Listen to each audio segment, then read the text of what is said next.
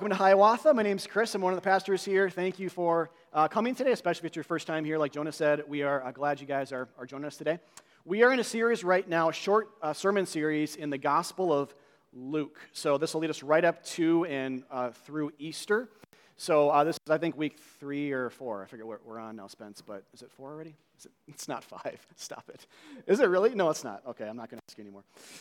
It's somewhere in there. Anyway, we are today going to be in Luke 19, 1-10. So if you have a Bible or a phone app and want to turn there to kind of see it in context in front of your face, I'd encourage that. But don't worry if you don't have one. We'll have this on screen here in a second. But today is essentially the story of a short tax collector named Zacchaeus who climbed a tree to see Jesus over the crowds because he was too short to see him. He had some interest in him. He wanted to see what he was like, and so he climbs a tree. Jesus interacts with him, and through that, we just learn a lot of theology. We learn about what God is like, about who Jesus is, what his mission truly was, what it wasn't as well. I think we see some of that. And a lot of this happens kind of by way of great offense. And I'm going to try to help us to feel that to start today in a second after we read. The fact that Jesus interacts at all with a man like Zacchaeus is incredibly scandalous. And it just like, in one sense, if you view the world through just kind of this moral lens of right and wrong, it just doesn't make sense. And Jesus breaks those kinds of sort of categories in one sense, and I'll talk about that in a little bit here as well. But the big resolution, though, comes with how this passage is forward-looking. It's not an island unto itself. And if you're new to the Bible or to Hiawatha, maybe you're hearing this for the first time, and that's great. These stories are not meant to be islands unto themselves, but to point beyond themselves to greater versions of this story that culminate in the death and resurrection of Christ. So kind of keep your antennas up for that too as we go. But let's read today to start. We're again talking about Zacchaeus today. Luke 19, 1-10. Here we go. Jesus entered Jericho and was passing through, and behold, there was a man named Zacchaeus. He was a chief tax collector and was rich. And he was seeking to see who Jesus was, but on account of the crowd, he could not, because he was small in stature. So he ran on ahead and climbed up into a sycamore tree to see him, for he was about to pass that way. And when Jesus came to the place, he looked up and said to him, Zacchaeus, hurry and come down, for I must stay at your house today.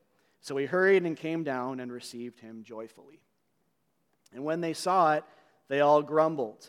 He has gone in to be the guest of a man who is a sinner. And Zacchaeus stood and said to the Lord, Behold, Lord, the half of my goods I give to the poor, and if I have defrauded anyone of anything, I restore it fourfold. And Jesus said to him, Today salvation has come to this house, since he also is a son of Abraham, for the Son of Man came to seek and to save the lost.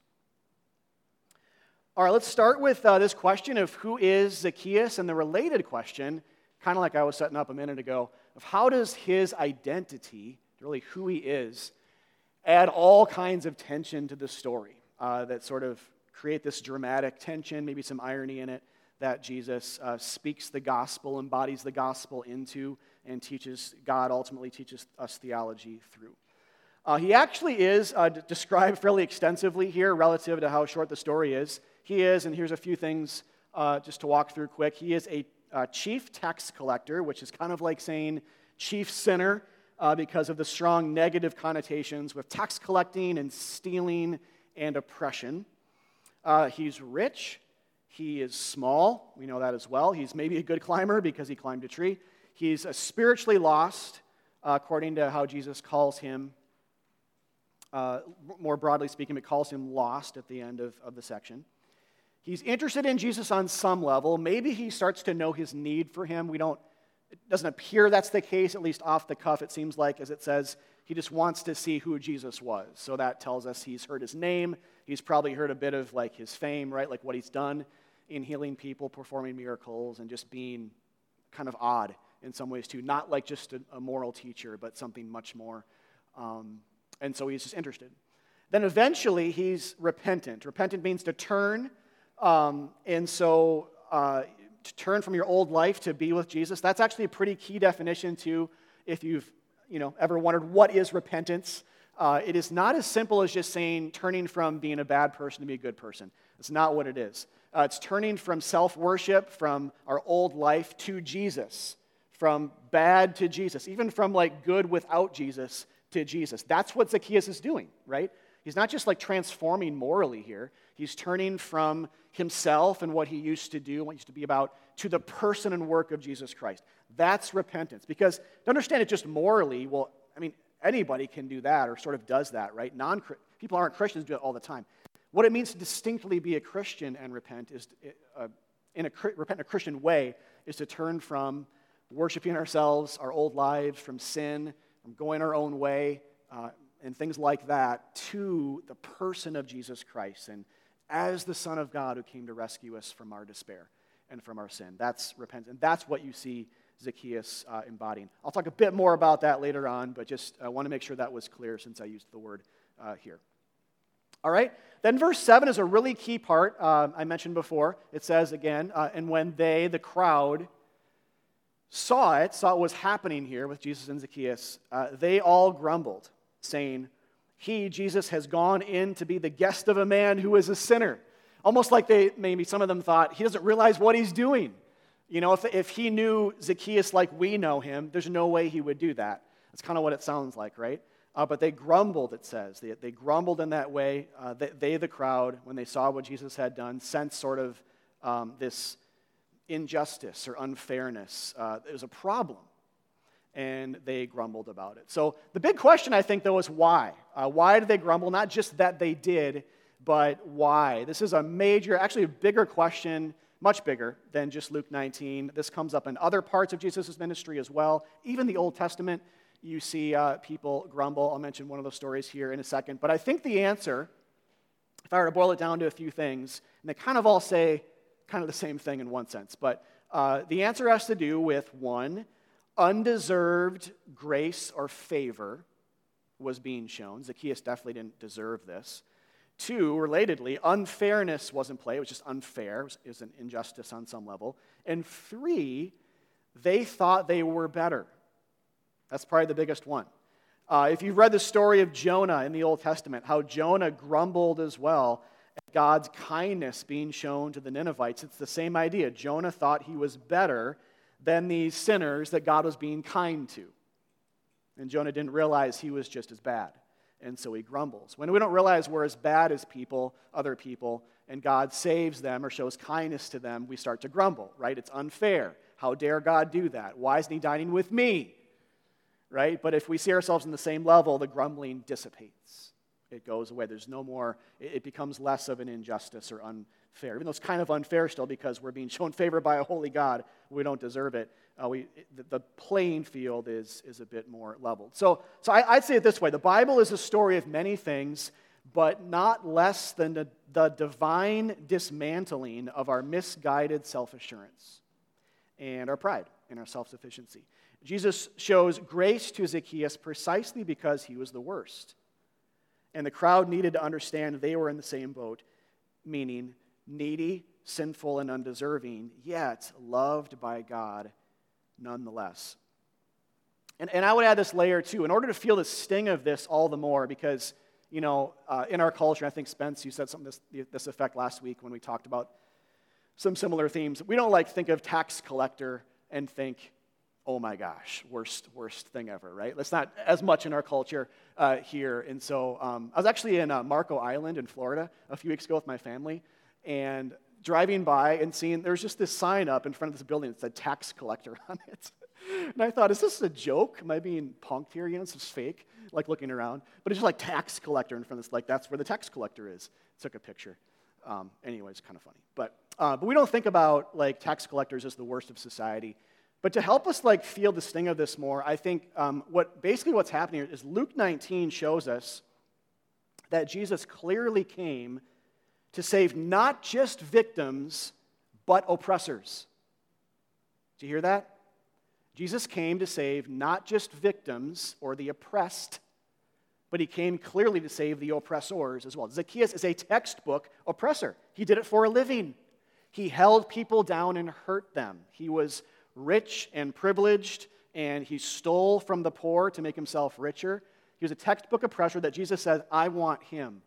I'm pulling him out of the crowd to dine with him and to save him from his sins. That's where this starts to get really offensive. Jesus does this elsewhere too. Think of Matthew his disciple, who was also a tax collector. Think of the Roman centurions that he showed kindness to. They were oppressor types in that culture as well, too, right? This is not a one-off. Jesus does this a lot. He shows kindness to victims and the poor, but also shows grace and kindness to the one who are doing the oppressing as well, which, again, for the crowd, this is exactly what's going on. This is why they have a problem with it. And so would we, right? I mean, the crowd, many of whom probably had been recently ripped off by Zacchaeus, is now watching Jesus show him kindness. And they had to be thinking, what about me? He hurt me. He stole from me. This is unfair. Why am I being passed up for the sake of this wicked man? And I think that the passage holds out this question. The Bible does wholesale, but I think here we're confronted with this question of, is this the Jesus I believe in? Or have I put him in a box? Have I limited him?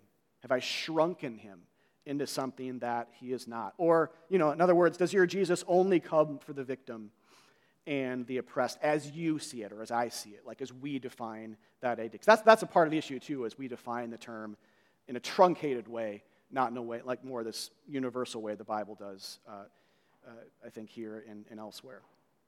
Or think of it this way. What if Jesus was in Minneapolis and he walked through a crowd last May and picked out Derek Chauvin from the crowd and instead of canceling him, had dinner with him instead of you? How would that feel? Would you grumble? You probably would. If you're honest with yourself, I probably would.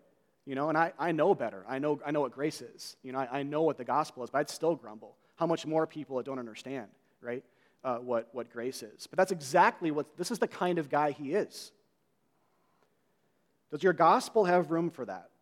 Again, it's not as simple as just saying Jesus takes the side of the victim, though he definitely does at times. Obviously, the Bible speaks a lot to this, because we're all that. We're all the victims of being crushed by satanic dominion and our sins and distance from God and all of that. So he came for us, right? He came for the sick like us. But this one act here, I think, speaks volumes to why Jesus came. He was not just a social crusader. He was not a political savior, but he came to save sinners, short and tall, oppressed and oppressor, for all have sinned and fallen short of the glory of God. And the reality is, this is where the rub kind of, hits us, is grace is unfair. It's beautifully impartial, but it's unfair, but it's full of love.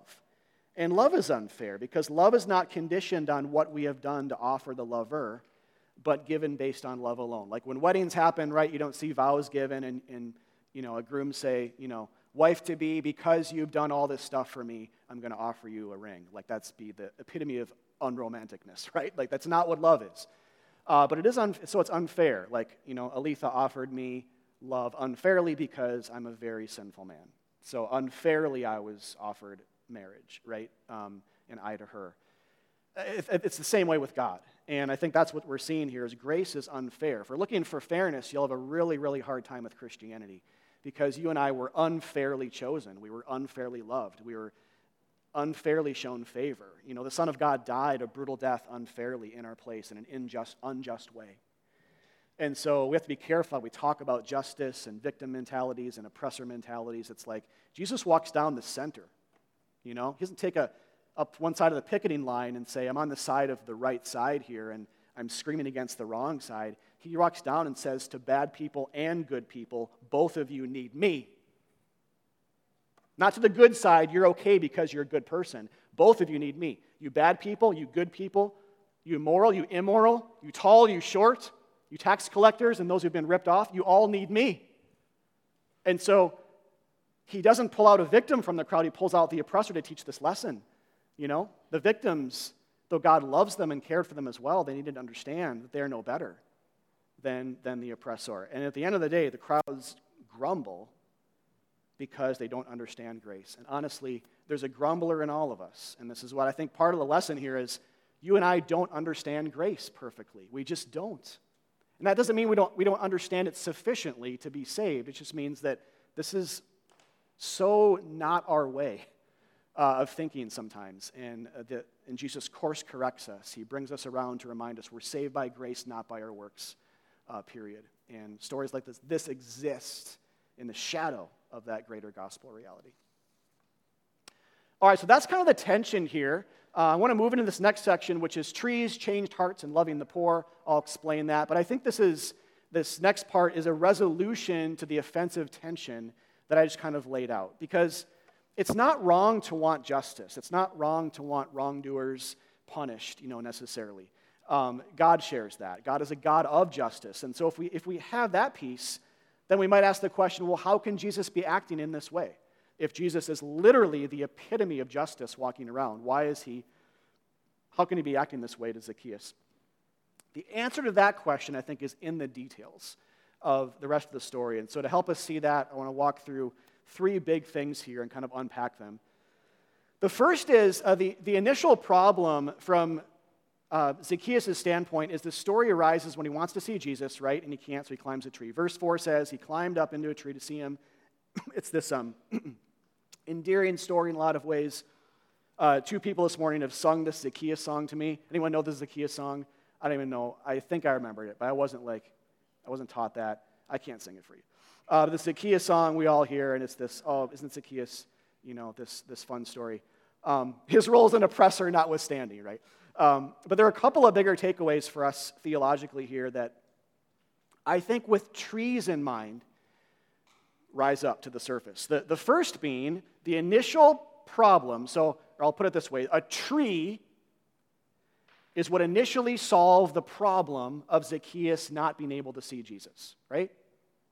Zacchaeus could not be near the Son of God. A tree is what solved that problem. Something outside of him. But not just anything, a tree, a sycamore tree. Which, if you know how the Bible utilizes this theme elsewhere, you know that the ultimate tree, according to the Bible, is the tree of the cross, where Jesus dies. Galatians 3 is one place where the cross is likened to a tree, but it's many more places. So this story, I think, is a whisper of the true tree that solves our problem as quote-unquote short sinners being able to see God again. That the solution to salvation is not our bodies, it's not our strength, it is an alien solution, which is a tree. Zacchaeus and the tree were different things, right? The solution was not inside Zacchaeus, the solution was a tree. In the same way, the solution for us to being close to God is the cross of Jesus Christ. That's it. And that's not something that you can contribute to. You can't manufacture it. God didn't create it in history in response to your goodness. He did it in spite of it. Now, that's going to become more apparent as the story goes on, but I think that's the first thing we see is the initial problem is solved by a tree, just like our problem is solved by a cross tree. And that's where the story is heading. On the other side, though, of the coin, we quickly realize in the story it's not Zacchaeus' climbing of the tree that helps him to get to Jesus, but it's Jesus seeing him, telling him to come down, and having dinner with him, right?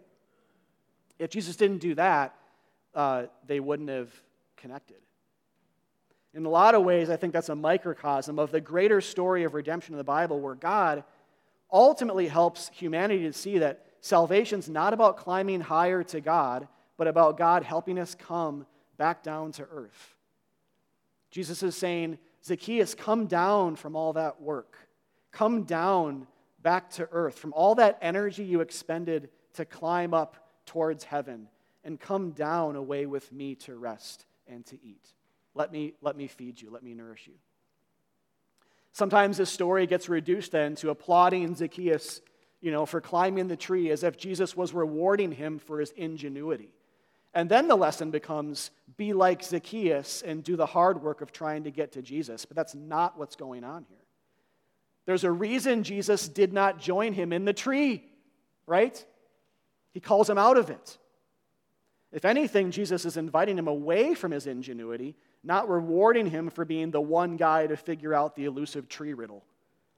Instead, the message is, nice tree, Zacchaeus, but come down, follow me, and let me show you what it really looks like to climb a tree when I die on a cross for your sins. We call this substitutionary atonement in theology, where we belong on the tree, we belong on the cross, we belong in the place of being cursed by God, we belong in hell, but Jesus takes our place. Zacchaeus comes down, Jesus later in the story goes up. and the two trees help to show that in the narrative. All right, the second part is I want to talk about Jesus' power. Here, I want to talk about Zacchaeus and his heart being changed by Jesus. I don't want to, in one sense, I don't want to bury the lead.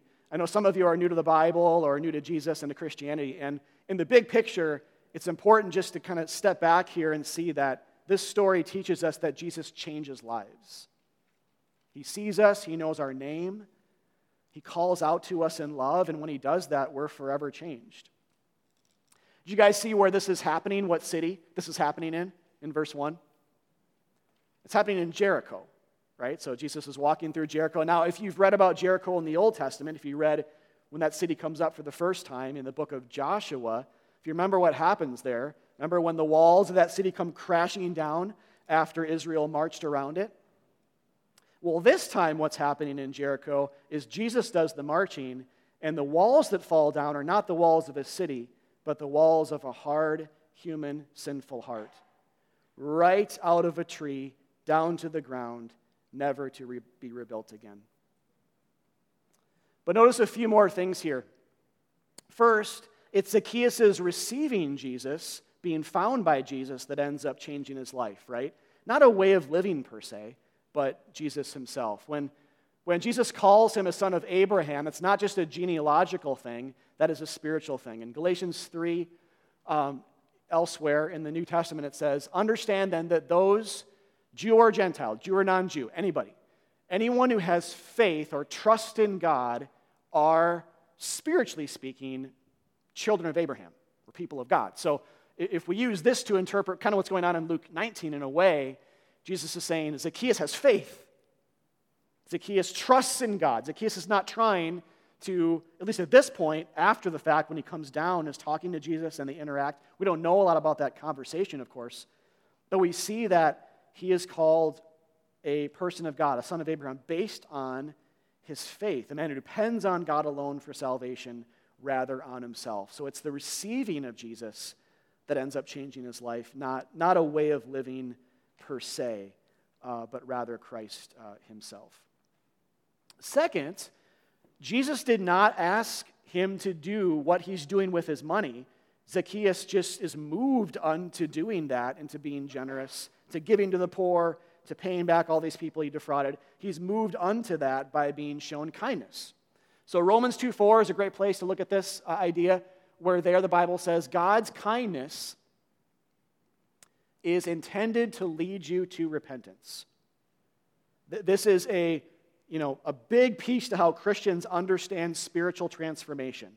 God's grace, when we're impacted by what he did for us through Jesus, the undeserved kindness he shows us, that can't help but change us, albeit imperfectly, never perfectly, of course, but it leads us to turn. It leads us to turn away from our old lives. It leads us to have transformation in our minds. It's a quote from Romans 12 as well, to be renewed in our minds. It leads us to repent and to turn and to change. This is how, as Christians, we at least should think about transformation. We're not moralists alone. We don't think moralism works. We think Jesus works. And so grace leads us to it rather than rote commandment giving alone. And if the kindness of God is the source, then we better keep talking about that kindness, right? We better keep talking about his grace and not graduate from it, because if we stop talking about the kindness of God through Jesus, we will not change, right? If you move on from the kindness of God converting you to commandment giving, it's thinking now that will change you, not only are you being just incredibly unbiblical, but you're going to spin your wheels in the mud. The kindness of God saves and it changes every single day. It's daily bread. The gospel must go forth, the good news of his death and resurrection, into our ears and hearts and souls. The focus must be taken off of ourselves altogether. Only then can true transformation take place, when we focus on Jesus and not our hearts and bodies and souls. Even though it might look like that sometimes, and that's fine, there's a place for that. Ultimately, at the top, the headwaters is the kindness of God. It is not us. Third, I would point you to this idea. Zacchaeus pays people back, but not God. Did you guys notice that? Zacchaeus, after interacting with Jesus, he gives to the poor, and he pays back those he's defrauded everything times 4. And that is a big difference, right? Because in Christianity, not only can we not pay God back for what he's done, the act of trying to pay him back is an atrocious sin. It is so much the antithesis of Christianity and grace that it actually keeps us from God.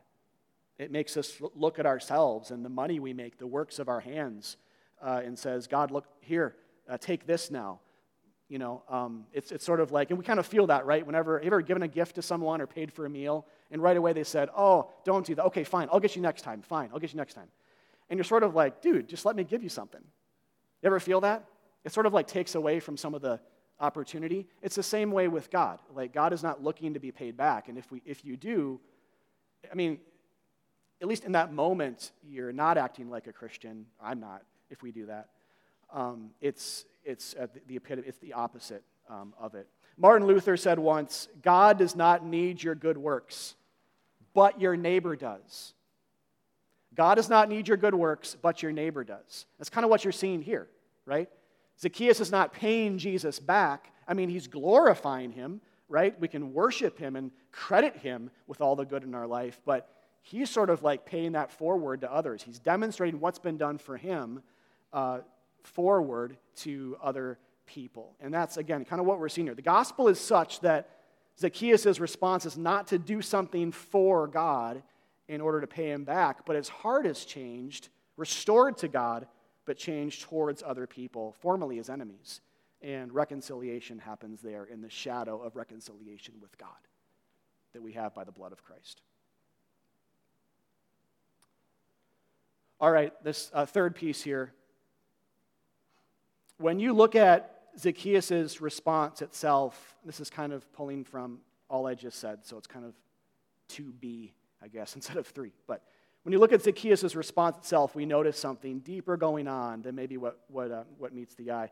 Last year, actually, around this time, I preached on Mark 10. It may have even been this exact weekend. It was early in the shutdown. And it's a passage on the rich young ruler. And I suggested in that passage that there are really 2 rich young rulers in the passage, the second one being Jesus himself, and I gave reasons for that. Won't go back into that today. But I think that the same thing's going on here as well in Luke 19. I think that there are actually 2 Zacchaeuses. There's Zacchaeus himself, obviously, but there's also Jesus, who's kind of like a Zacchaeus. Yes, there are obvious key differences, but note the similarities. I already mentioned that Jesus is the one who truly climbs a tree for us, but we also know that, like Zacchaeus, after he climbed the tree to die for our sins, Jesus did, and after he came down and was buried and rose again, after that, in the wake of that, out of his wealth, he gave to the spiritually poor and restored relationships fourfold between us and God. And so the idea, I think, here is that when Jesus changes a life, it's for his glory. All right, and by that I mean it's not just that he gets the credit for doing the saving, but that the changed heart itself becomes a pale reflection of his heart.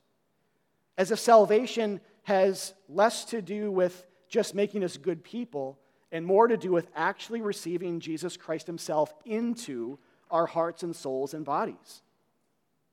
Zacchaeus' actions here are indicative of the fact that when a sinner is saved, Jesus takes up residence by the Holy Spirit, right, in a person's life. And that person's good works become signposts of his greater work for us. Or think about it this way. Zacchaeus is not just being made a good person here. He's becoming a Christian, meaning someone full of God's good works themselves. And that's very different. If you're a Christian, you have God's good works put in you because Jesus lives in you. And so if that's the case, it should not be shocking that Zacchaeus' good works look like Jesus' good works. They're one and the same. Jesus is being a better version.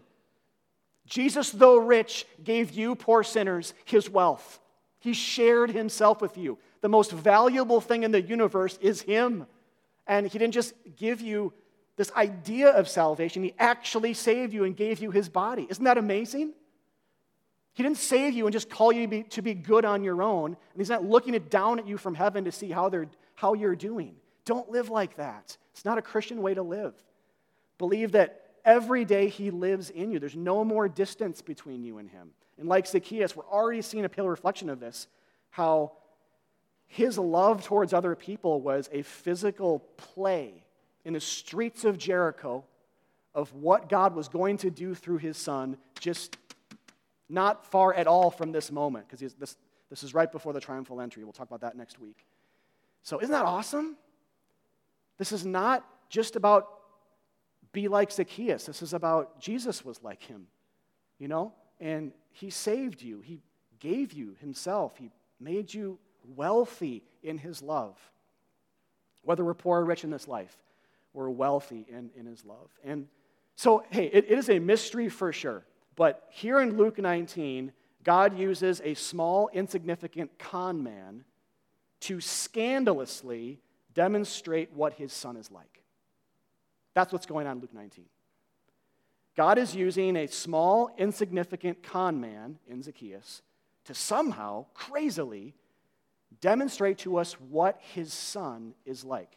That though there are obvious differences, Jesus, like Zacchaeus, gives to us out of his wealth, to us, the spiritually poor. He worked to restore our relationship with God, the ones we were indebted to, the one we were indebted to.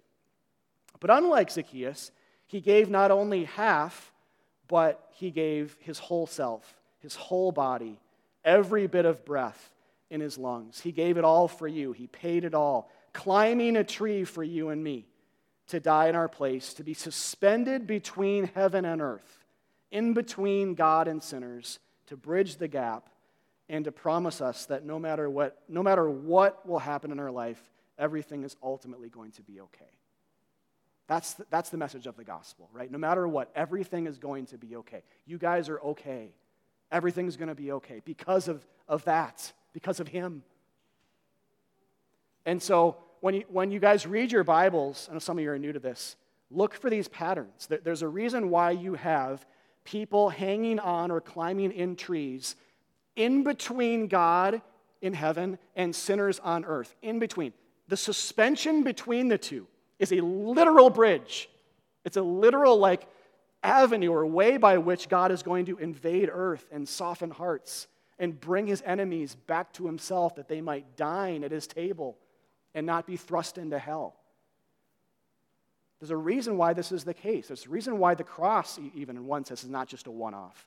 But all the stories of the Bible help, even indirectly, to the stories like the stories on the left here, like with Zacchaeus. They help to tell the story of the story on the right. That was God's always his plan A, always his main mission, always the top of the pyramid, always the top of the mountain. It's the climax of climaxes of history, of the biblical story, of our very spiritual journeys, of our life. And I think Luke 19 holds this out for us, and it asks us, at the end of the day, do you guys believe that this is true? Do you believe that Jesus is like this? Do you believe that grace is that radical and scandalous? Do you believe it's a gift rather than a reward? Do you believe that we are both victims and oppressors? That we're just as bad as Zacchaeus and the worst of people of society today? Or do we grumble at the unfairness of God showing grace to children of the devil, to quote Jesus? And that's who we are until we're not, right? Until we're adopted out of that family. So I think the invitation is, do we believe this? Would you guys come down out of your tree of good works and your tree of morality for that? Would you come down out of that? Would you let yourself be found by the Son of Man? Would you respond joyfully with repentance, not fearing what the crowds might think? I mean, at the end, basically how Jesus puts a cap on this is what this means. The Son of Man, referring to himself, it's a phrase for Jesus. For I, the Son of Man, came to seek and to save the lost. He came into the world to find lost people like us in love and to bring us in. And That's what God wants you guys and me to hear ultimately today, that this is what he's like. And if in any way we have a wrong picture of Jesus, he's trying to lovingly correct us with the Bible and to say, we all have preconceived notions about what God is like. Many of them are wrong. They're just wrong. And the good news is God doesn't exist based off what we think of him. He exists in spite of what we think of him because we're pretty wrong a lot of times about grace and about him and about salvation, all this stuff. And so Jesus hung on a tree like Zacchaeus climbed. Jesus is the ultimate tree climber right here to show us that, man, no one can do that. You guys can't do that. I can't do that, right? Zacchaeus came down. We came down so Jesus could go up. Jesus says, don't keep climbing higher, Zacchaeus. You're doing good. Keep it up. Keep trying to be a good person. Be a better version of yourself. Change culture. Change the world. Keep going. He says, come down. Come away from that and just come away with me. Walk away with me. Let me come into your house. Like I want to come into your heart. Let me walk into your house and let me climb that tree. Let me show you what it means to truly climb a tree, and that's what it means to truly climb a tree. He died for your sins, you guys. He loves you that much. Don't ever replace that with yourself or with anything, bad or good. Bad or good. Don't replace it with anything. But like Zacchaeus, receive that wholesale and believe and repent. We pray. Father, thank you for this passage. Thank you for what it means about us, but especially what it means about you. Father, thank you that we have in Zacchaeus a multifaceted, multi-layered, just a beautiful description and depiction of what the gospel is and what it isn't, the offensive nature to how we understand sin and ourselves and comparison issues with other people, how bad the problem is and what it cost God to fix it, Jesus not flattering us by saying climb higher, but lovingly calling us down, which is a humbling thing, away from our attempts at being good in a lot of ways, just to be with him. God, I pray that these types of things would begin or continue to shape us as a church and as people, wherever people are at today. I'm guessing there are non-Christians here. There are people who are barely Christians. There are people who have been Christians a while. Whatever the case, shape us, God. Shape us, Jesus, by your words. Shape us by the Bible and not by what we think should be true about you. Because what we think to be true will always be not as good of news. Not to mention the truth. But you are the truth, and you offer much better news to Zacchaeuses like us, to con men like us, to thieves like us. And we praise you for that. In Jesus' name, amen.